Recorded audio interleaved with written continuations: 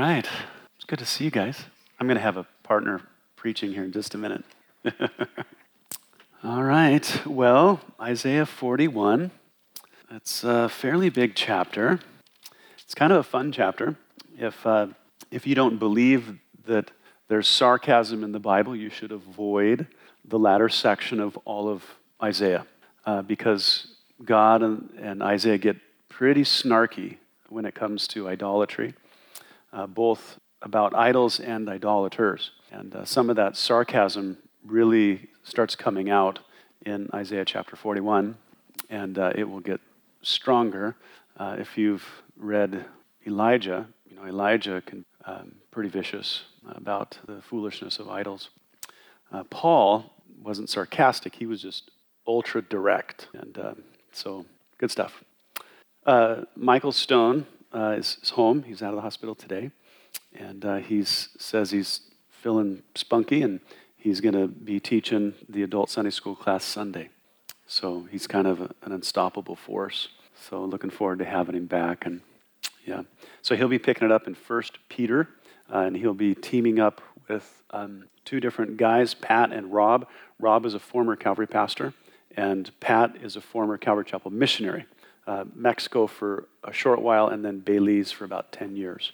And I think Rob was a Calvary pastor for almost 20 years. Yeah, it's pretty fun to see some of these guys join us, and they're going to be fun to see how God brings their contribution. Probably the last thing you heard. Yeah. Yeah. So some of you may not know Teresa. She's the blind gal that comes. Very happy, very outgoing. She has COVID. She's in the hospital. She's not doing well. So we want to keep her lifted up. And yeah. Anything else I'm missing? He does now. Okay. Well, why don't we pray, and then I'll read the text to you. How's that? Well, Father, we love you. We thank you, Lord, for just so many precious people that you have put in our lives here.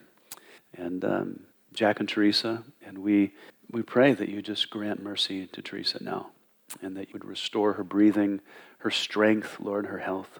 And you just bring her back to us, Lord, safely, and back to Jack. And pray that you'd watch after him as well, and that his conditions wouldn't worsen, but he would be strong. Lord, we're thankful for Michael Stone, and I just pray that you continue to minister strength to him. And thank you, Lord, for just his confidence in you and his willingness to just embrace whatever you have for him. Such an encouragement, and I appreciate him. And I pray, Lord, that you would be with us tonight as you put the pagan idols on trial and give your evaluation of them. And in doing that, encourage your people. So teach us from the text, Lord, and encourage us in our God, we pray. In Jesus' name, amen. All right, so Isaiah 41, let me read the text to you. You'll notice three sections. God speaking to pagans and their idols, and the middle section, he'll speak to his people to bring them encouragement regarding the future. And then he'll once again turn back to the idols and tell them what he really thinks. So let's read it. He says, "Keep silence before me, O coastlands, and let the people renew their strength. Let them come near, then let them speak. Let us come near together for judgment. Who raised up one from the east? Who in righteousness called him to his feet? Who gave the nations before him and made him rule over kings? Who gave them as the dust to his sword, as driven stubble to his bow? Who pursued them and passed safely by the way that he had not gone with his feet? Who has performed and done it, calling the generations from the beginning? I, the Lord, am the first, and with the last I am he. The coastlands saw it and feared. The ends of the earth were afraid. They drew near and came. Everyone helped his neighbor and said to his brother, 'Be of good courage.' So the craftsman encouraged the goldsmith. He who smooths with the hammer inspired him who strikes the anvil, saying, 'It is ready for the soldering.' Then he fastened it with pegs, that it might not totter. But you, Israel, are my servant, Jacob, whom I have chosen, the descendants of Abraham, my friend. You whom I have taken from the ends of the earth and called from its farthest regions and said to you, 'You are my servant, I have chosen you, and have not cast you away. Fear not, for I am with you. Be not dismayed, for I am your God. I will strengthen you. Yes, I will help you. I will uphold you with my righteous right hand. Behold, all those who were incensed against you shall be ashamed and disgraced. They shall be as nothing, and those who strive with you shall perish. You shall seek them and not find them. Those who contended with you, those who war against you, shall be as nothing, as a non-existent thing. For I, the Lord your God, will hold your right hand, saying to you, fear not, I will help you. Fear not, you worm Jacob, you men of Israel. I will help you, says the Lord, and your Redeemer, the Holy One of Israel. Behold, I'll make you into a new threshing sledge with sharp teeth. You shall thresh the mountains and beat them small, and make the hills like chaff. You shall winnow them, the wind shall carry them away, and the whirlwind shall scatter them. You shall rejoice in the Lord and glory in the Holy One of Israel. The poor and needy seek water, but there is none. Their tongues fail for thirst. I, the Lord, will hear them. I, the God of Israel, will not forsake them. I will open rivers in desolate heights and fountains in the midst of the valleys. I will make the wilderness a pool of water and the dry land springs of water. I will plant in the wilderness the cedar and the acacia tree, the myrtle and the oil tree. I will set in the desert the cypress tree and the pine and the box tree together, that they may see and know and consider and understand together that the hand of the Lord has done this, and the Holy One of Israel has created it. Present your case, says the Lord. Bring forth your strong reasons, says the King of Jacob. Let them bring forth and show us what will happen. Let them show the former things, what they were, that we may consider them and know the latter end of them, or declare to us things to come. Show the things that are to come hereafter, that we may know that you are gods. Yes, do good or evil, that we may be dismayed and see it together. Indeed, you are nothing, and your work is nothing. He who chooses you is an abomination. I have raised up one from the north, and he shall come. From the rising of the sun he shall call on my name, and he shall come against princes as though mortar, as the potter treads clay. Who has declared from the beginning that we may know, in former times that we may say, he is righteous? Surely there was no one who shows. Surely there is no one who declares. Surely there is no one who hears your words. The first time I said to Zion, look, there they are, and I will give to Jerusalem one who brings good tidings. For I looked, and there was no man. I looked among them, but there was no counselor, who, when I asked of them, could answer a word. Indeed, they are all worthless. Their works are nothing. Their molded images are wind and confusion. All right. I guess that is a pretty long chapter, isn't it? Isaiah can be a bit long-winded, but it's packed full of fun. So, unlike chapter 40, Isaiah is speaking as prophet for the Lord. But in this chapter, it's God who is actually speaking directly to his audience, which is Judea. But he's also, as you've seen in the text, he's addressing pagans and he's addressing their gods. The chapter comes across, of course, from the very beginning as if God is standing as judge and he's confronting the pagan nations while comforting his people who have suffered under their hand. And as God comforts his people, he rebukes, he mocks, and he challenges the nations regarding their idolatry. Now remember, the context of all this flows out of chapter 38, where you remember God told Hezekiah that all that you have, your house, all of the people, everything is going to be taken captive and carried to Babylon. And so then there's the prophecy, the warning about future judgment. And so God, I think, anticipating that Israel would feel hopeless about God disciplining them. Then we get into chapter 4 or 40, where he comforts them. He says, yes, you deserve judgment and discipline. You're going into that. But I want to remind you that it has an expiration date. And then I will be calling you back. Now, this chapter also is meant to encourage Judea, but here he's doing it by way of pointing out the weakness and the futility of idolatry and the nations who give themselves to it. And then, so what he's going to do is he's going to show the weakness of idols and those who follow them up against the exaltedness of God himself. So he kind of talks about idolaters and idolatry, and he says, see what I'm up against? I got this. Okay, I got this. So the God of Israel, who keeps covenant to all generations, he's demonstrating that he stands with Israel, and he's going to see them through to his revealed and intended end. So as I said, the chapter comes in 3 sections, addressing idols, idolatry, encouraging his people, and then he comes back and he gives the idolaters one last tongue lashing. So let's look at it. So he begins, he says, keep silence before me, O coastlands, and let the people renew their strength. Let them come near, let them speak. Let us come near together for judgment. So all the nations that have troubled Israel and then will trouble Israel in the future, God is calling them basically to stand trial. The coastlands are, the word for coast can be translated either island or those things along the coast. So it's probably talking about all of the islands, all of the pagans along the coastland. The peoples actually refers to the nations. So coastlands, peoples, we're talking about pagan habitations. That's what it all is. God wants them to come to him, but then he also wants them to come strengthened. He wants them to come strengthened because he wants them to put forth their best defense. Why would God do that? He loves a fair fight. That's right. He doesn't want wimps to come to the fight because that won't really make him look good.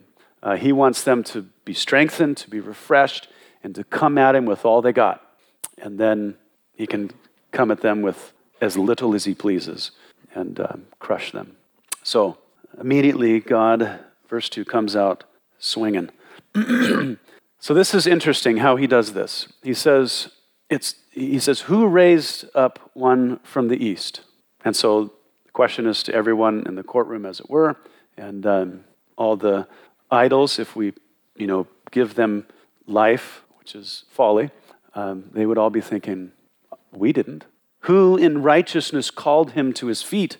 Who gave the nations before him and made him ruler over kings? Who gave them as the dust of his sword to his sword, as driven stubble to his bow? So immediately confronting them with questions, and what he's trying to do is he's trying to expose their ignorance, their weakness, and essentially the fact that they're not deity. They're not deity. Now, this is important because the pagans viewed their gods as the keepers of the nation.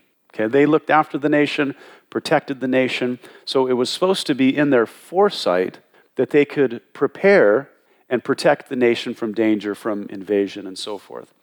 But if they are able to do all of that, then they should be able to answer this question. You get it? They should be able to answer this question. If they truly have foresight, if they truly are deities, there's nothing that they should not know, okay? But they don't know. Now, this person that is said here to be risen up from the east, who's called in righteousness and all of that, they're going to be mentioned later in the chapter in the context of Israel's release from captivity in Babylon. Well, at this point in the history, they haven't even gone into captivity. So understand, He's questioning them about things yet in the future. And it happens to be about 150 years. He goes, do you know what I'm going to be doing? Do you know what's actually going to be done 150 years from now? If you were gods, you would know. You would know, okay?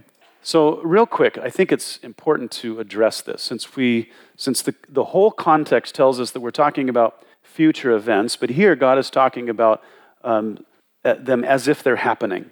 Now, we find that a lot in prophecy, whether it's the prophet speaking or it's God speaking. And when they do this, they speak in a variety of tenses. 2 common tenses that, Hebrew and Greek grammarians give this is because, God and his prophets are the only one able to do this. They call it the prophetic present, or we might say the future present, or even the prophetic perfect. Let me explain. Real quick, here God speaks in what is considered the prophetic perfect, okay? He's talking about someone in the future that he called in the past, but is currently ruling. And that makes it the perfect tense. The perfect tense is an action accomplished in the past, but has current or present results. Okay? But because none of it has actually happened yet, the tense is called the prophetic perfect. You guys follow me? You nod your head, and it's clear as mud. Yeah.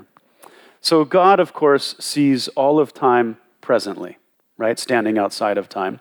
But for those in the 7th century BC, as we said, these events are still 150 years in the distant future.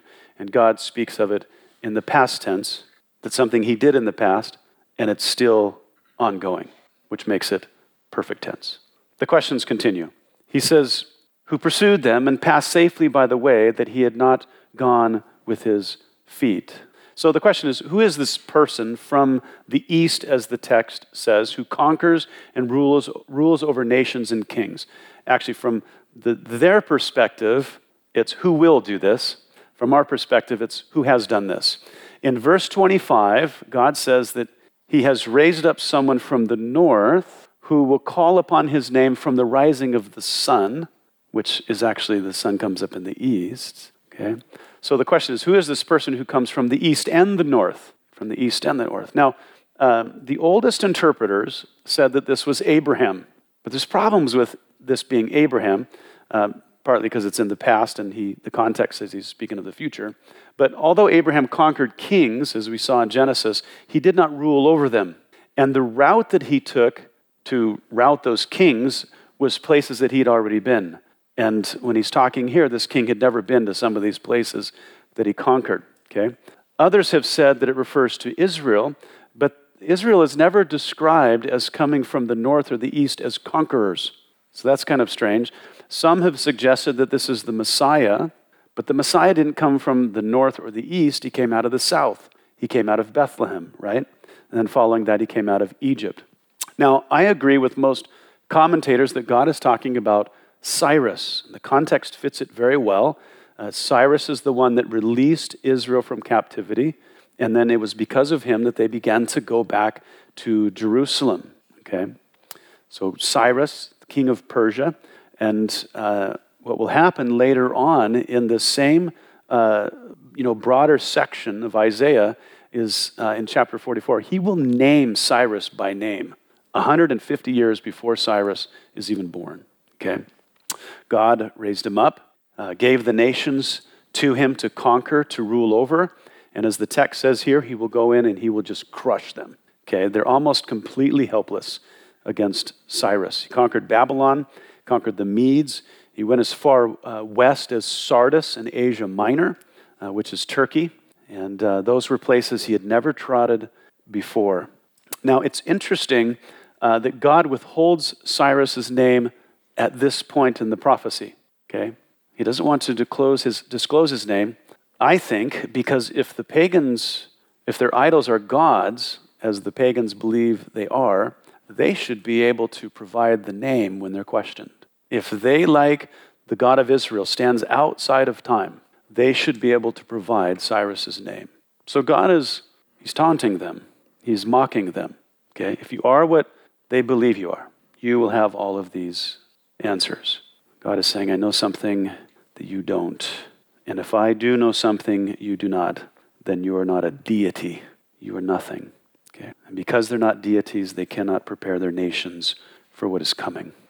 He says, who has performed and done it, calling the generations from the beginning, that is, before there was any generations of anyone, he spoke about it. Okay? He performed it. He says, I, the Lord, am the first, and with the last, I am he. So God is like, I'll tell you who has done all of this, who's called this one to conquer kings and rule over them. I'm the one that called generations before they were ever in existence, okay? He says, I am the first and the last, but he not changes because he hasn't said that clearly yet, but I love the language here. He says, with the last, I am he. Now, if you were a deity, I wouldn't have to tell you this. And those who are, if there are any, they already know this. We know that there are no other deities, okay? Of course, there are three divine persons who know all of this, but they consist of one eternal essence and are therefore one deity, one God and three persons. All right, it gets better. God's going to tell them how little they know and how they will not be prepared for what's coming. He says, the coastlands saw it and feared. That's the coming of this one who was risen up. The ends of the earth were afraid. They drew near and came. Everyone helped his neighbor and said to his brother, be of good courage. So God's still speaking in the prophetic perfect tense. So when Cyrus begins his conquest, what will happen is fear is going to take hold of the nations. And partially because he will move so quickly and so effectively in his conquest. Okay? Just desperation. People will try to form alliances, but he will move so quickly that nations will have troubles getting together. And because the pagans know of nothing else to do, they turn to their superstitions to encourage one another. So the craftsman, he says, encourage the goldsmith. He who smooths with the hammers and hammer inspired him who strikes the anvil, saying, it is ready for the soldering. Speaking of an idol, then he fastened it with pegs or nails that it might not totter. Now this is precious. It's filled with sarcasm, okay? The idol maker fastens the idol with pegs or nails so that it will not totter. That is, so it won't fall over. God is saying, your idol is so mighty to save, so powerful to protect, that it can't hold itself up. It needs pegs. It needs to be nailed or fastened to a surface so that it doesn't fall over. You have to nail him down to keep him standing up. Your protector, your God, is helpless. Why would you depend on something like that? So far, the verdict concerning the idols of the nations is this. They do not know the end from the beginning. So they cannot then prepare the nations for what's on the horizon. They can't even stand on their own. And so, as he said in chapter 40, they're less than worthless. They're less than worthless. So God begins the trial by pointing out that he's not talking to his equal when he addresses the idols of the pagan nations. Now that's to be encouraging to his people. They're less than nothing. They trust in weakness. But I'm the one that knows the end, the very end of all things from the very beginning. Okay, and it's just not foreknowledge. I can raise people up. I can cause them to rule over kings and nations.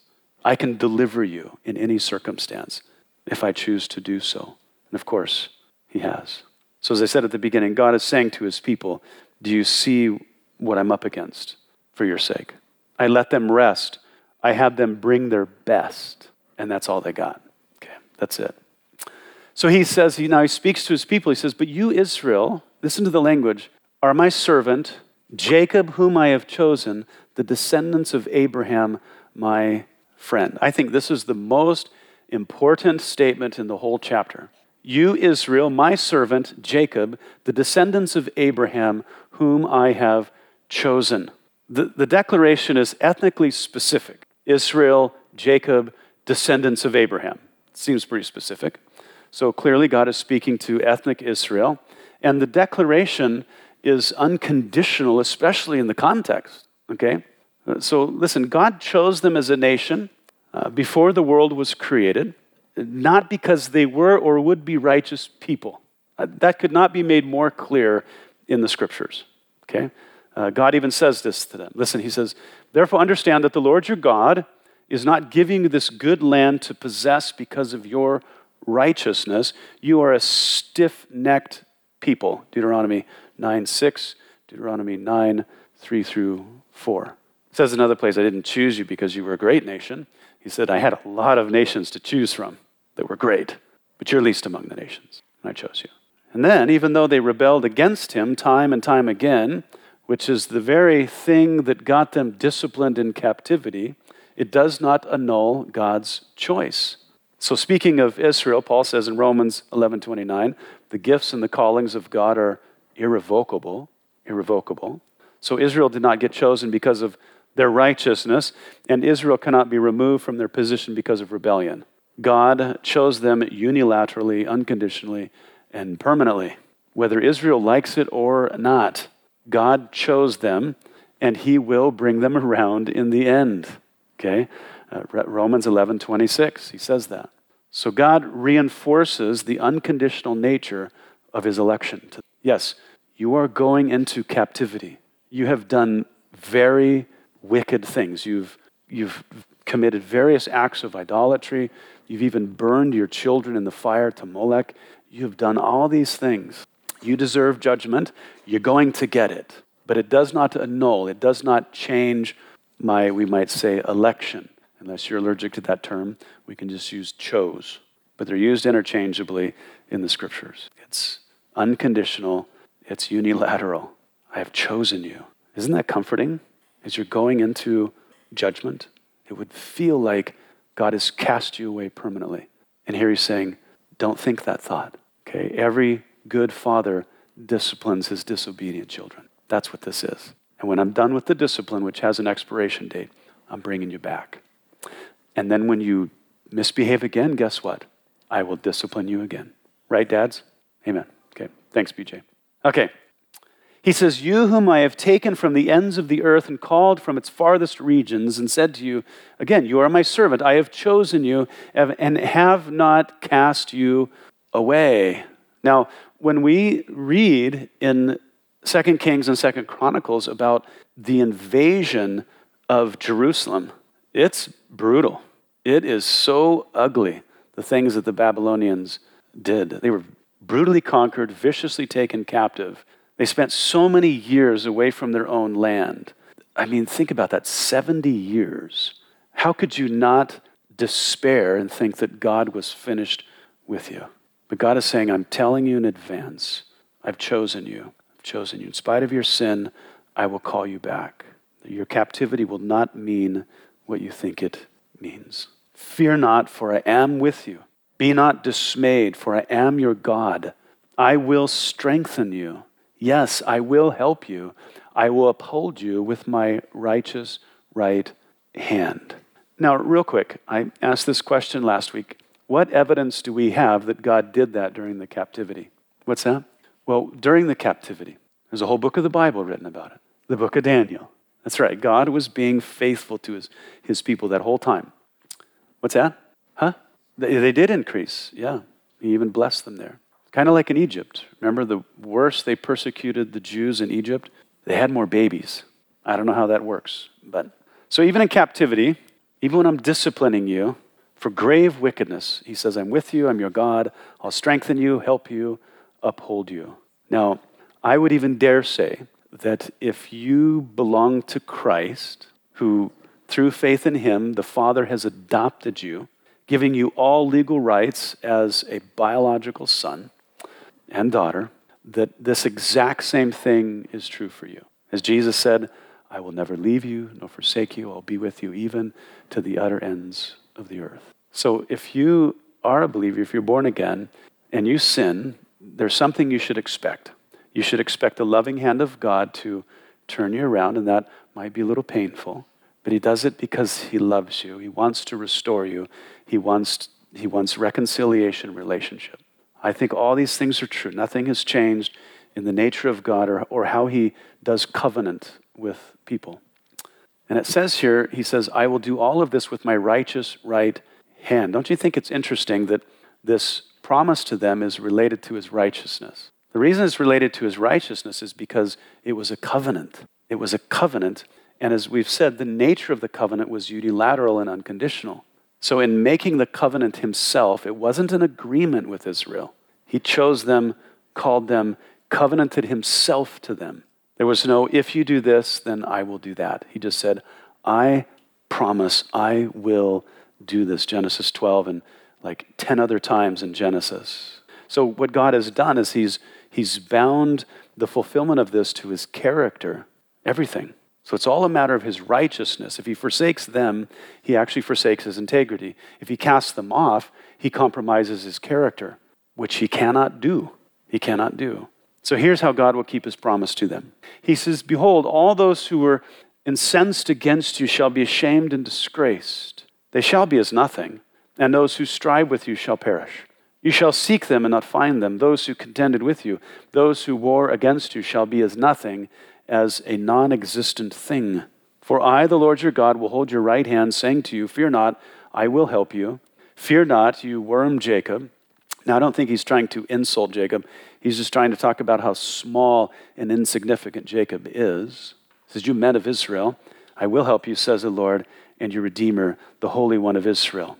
Behold, I'll make you into a new threshing sledge with sharp teeth.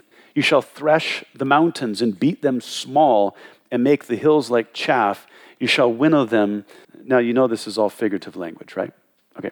Because it would be absurd to winnow a mountain. The wind shall carry them away, and the whirlwind shall scatter them. You shall rejoice in the Lord and glory in the Holy One of Israel. The poor and needy seek water, but there is none. Their tongues fail for thirst. I, the Lord, will hear them. I, the God of Israel, will not forsake them. I will open rivers in desolate heights and fountains in the midst of the valleys. I will make the wilderness a pool of water and the dry land springs of water. I will plant in the wilderness the cedar and the acacia tree, the myrtle and the oil tree. I will set in the desert the cypress tree and the pine and the box tree together, that they may see and know and consider and understand together that the hand of the Lord has done this and the Holy One of Israel has created it. So the nations that harassed Israel in captivity will be brought to nothing. The Babylonians are just annihilated and essentially just mingled and integrated with the other countries. Their identity just kind of vanishes. Okay? Cyrus will crush all opposing nations. He will liberate Israel, and he will allow them to return to their nativity. And by way of eliminating her former enemies, Israel will have ease of passage back to the land of Israel. So the hills, as it were, will be made small so that their travels will be unobstructed, is the idea there, okay? That looks back to chapter 40 with the promise that the valleys will be raised up and the mountains will be brought low. It'll just be easier to travel. There'll be nothing resisting them. Okay, if Israel tried to travel from Babylon up the Fertile Crescent to Syria, basically, and then back down, all of those nations along there would consume them. But because of what Cyrus does, he in a figurative sense, he raises the valleys, lowers the mountains. Every obstruction is removed, and they safely return to the land of Israel. It's great. Not only will they have ease of passage, along the way, God will provide their needs, giving them water and giving them shade. So in many ways, it's similar to the way that Israel came out of Egypt. God provided them with water. He provided them with shade.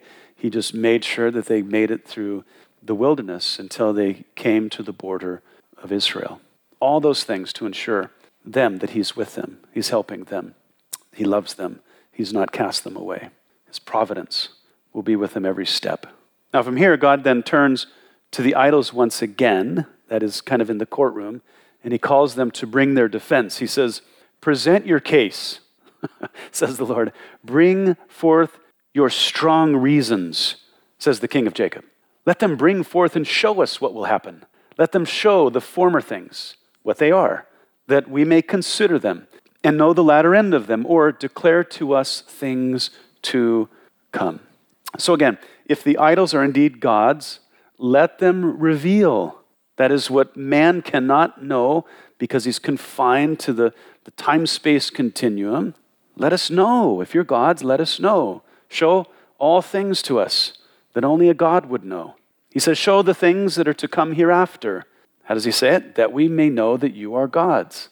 Yes, do good or do evil, that we may be dismayed and see it all together. He's saying, if you can, do something other than fall over. Okay, do something. Prove your deity. He's just mocking them. Let's do something. But they're just dumb idols. So he concludes with this. Indeed, you are just nothing, and your work is nothing. And he who chooses you is an abomination. It's just an obvious declaration about idols. Okay, they're nothing. They do nothing. They say nothing. They see nothing. They do nothing. Nothing. This is also a judgment against everyone who worships and trusts in an idol. He says they're an abomination, but he's saying that this is just completely nonsense. Why would you take a piece of gold or silver, put it in a cast, prop it up, and then call it God? In another place, he'll say, why do you take a chunk of wood and you carve away from it until you have an image, and you take all the shavings and splinters and you burn it in the fire, and then you take the rest of it, you put it on a pedestal and you worship it. He says, it makes no sense. It doesn't speak to you. It doesn't reveal. It does nothing. It's nonsense. So in responding to their worthlessness, God elevates his own deity. He says, I have raised up one from the north, and he shall come. From the rising of the sun, he shall call on my name, and he shall come against princes as though mortar, as the potter treads clay. So the pagan idols, they were given a chance to declare something of the future, just something that would demonstrate their deity, but they're nothing. They have no foreknowledge. Nothing. They're not gods. So God does provide evidence of his own deity, and he's announcing something about the future. Not just knowledge, but predetermination. He's not saying, I'm passively knowing what will come in the future. I'm going to make it happen. I know both, okay? Or I do both, rather. So here it says that he comes from he says he comes from the north, but he shall also call upon the Lord from where the sun rises from. So that's the east. So how does he come from the east, and how does he come from the north? Well, because of the ancient highways, what they did was they avoided the most arid parts of the desert. So if you were traveling from Babylon in Iraq or Susa in Iran, okay, and later on those became the two different palaces. So you'd have Babylon in the winter because it was cooler, and then toward the summer you would move to Susa, a higher altitude where it was cooler. When you're rich, kings like that, you can do that. They would basically snowbird. So if you're traveling from one of those two places, you would first journey, north and west up the Fertile Crescent, up the Euphrates River, okay? And then you would travel from the north to the south to Israel, okay? So Cyrus was a man of the east, but then he travels west to be directly north of Israel, and all directions from the prophets are always, they all center on Jerusalem, so everything is from that perspective. So I think it's very descriptive, actually, to say that Cyrus would come from the east and the north, crushing everything in his path. He also says that this individual who knows Cyrus will call upon his name. Now, real quick, this does not mean that Cyrus would be a follower of Yahweh, of the God of the Bible. Historically, we know that Cyrus was a religious pluralist, if not a syncretist, okay? He believed that all gods existed, and he was afraid to offend any of them. So what he would do is he would call upon all of them in some regard. He would offer an offering to them. He would pay some kind of respect to them, okay? And the reason he did that was because he did not want to offend or incur their wrath. And one of the gods that he dared not offend was the God of Israel. So what he did was he paid respect. He called upon him in that sense. And then what did he do?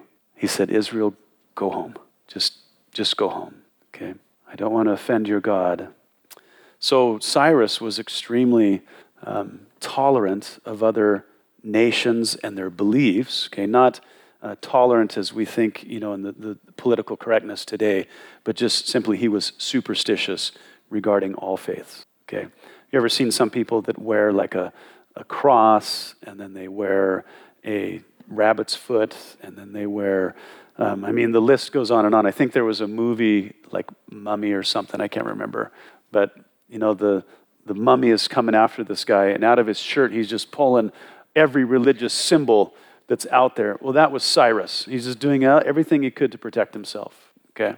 So he wasn't a convert to Judaism or anything like that. Now, what is interesting here is that, again, the God does not provide Cyrus's name. That's going to come later. He describes vaguely where he will originate, what he will accomplish, but he doesn't provide the name. It seems to me that what he's doing by not naming him is he's just taunting the idols. He's taunting the pagan. If your gods are gods at all, tell us something else about this person. This is your chance. He said, bring your best defense. But God conceals this until Isaiah 44, verse 28. He's going to let it linger and just give them a chance. Maybe you can conjure something up and throw a name out there, something. Okay? But they'd have nothing to prove themselves. A little more mocking. Who is declared from the beginning that we may know, and former times that we may say, he is righteous? Surely there is no one who shows. Surely there is no one who declares. Surely there is no one who hears your word. So the answer is that no idol has ever declared from the beginning what will happen in the future. In fact, because idols don't actually speak, no one can actually hear them. But God speaks. The first time I said to Zion, look, there they are, and I will give to Jerusalem one who brings good tidings. So idols don't tell of things of the future, but the God of Israel informs his people in advance at the most unlikely time for them, in the most unlikely circumstances, just as God says, he will have an emperor bring good tidings to this small nation called the Hebrews, called the Jews. God says, for I looked, and there was no man, probably speaking of a prophet of a pagan. I looked among them, but there was no counselor, who, when I asked of them, could answer a word. Indeed, they're all worthless. Their works are nothing. Their molded images are wind and confusion. This is the court proceeding. God giving them a chance. He looked to the pagan, who are supposedly informed by their idols, but there's no prophet among them.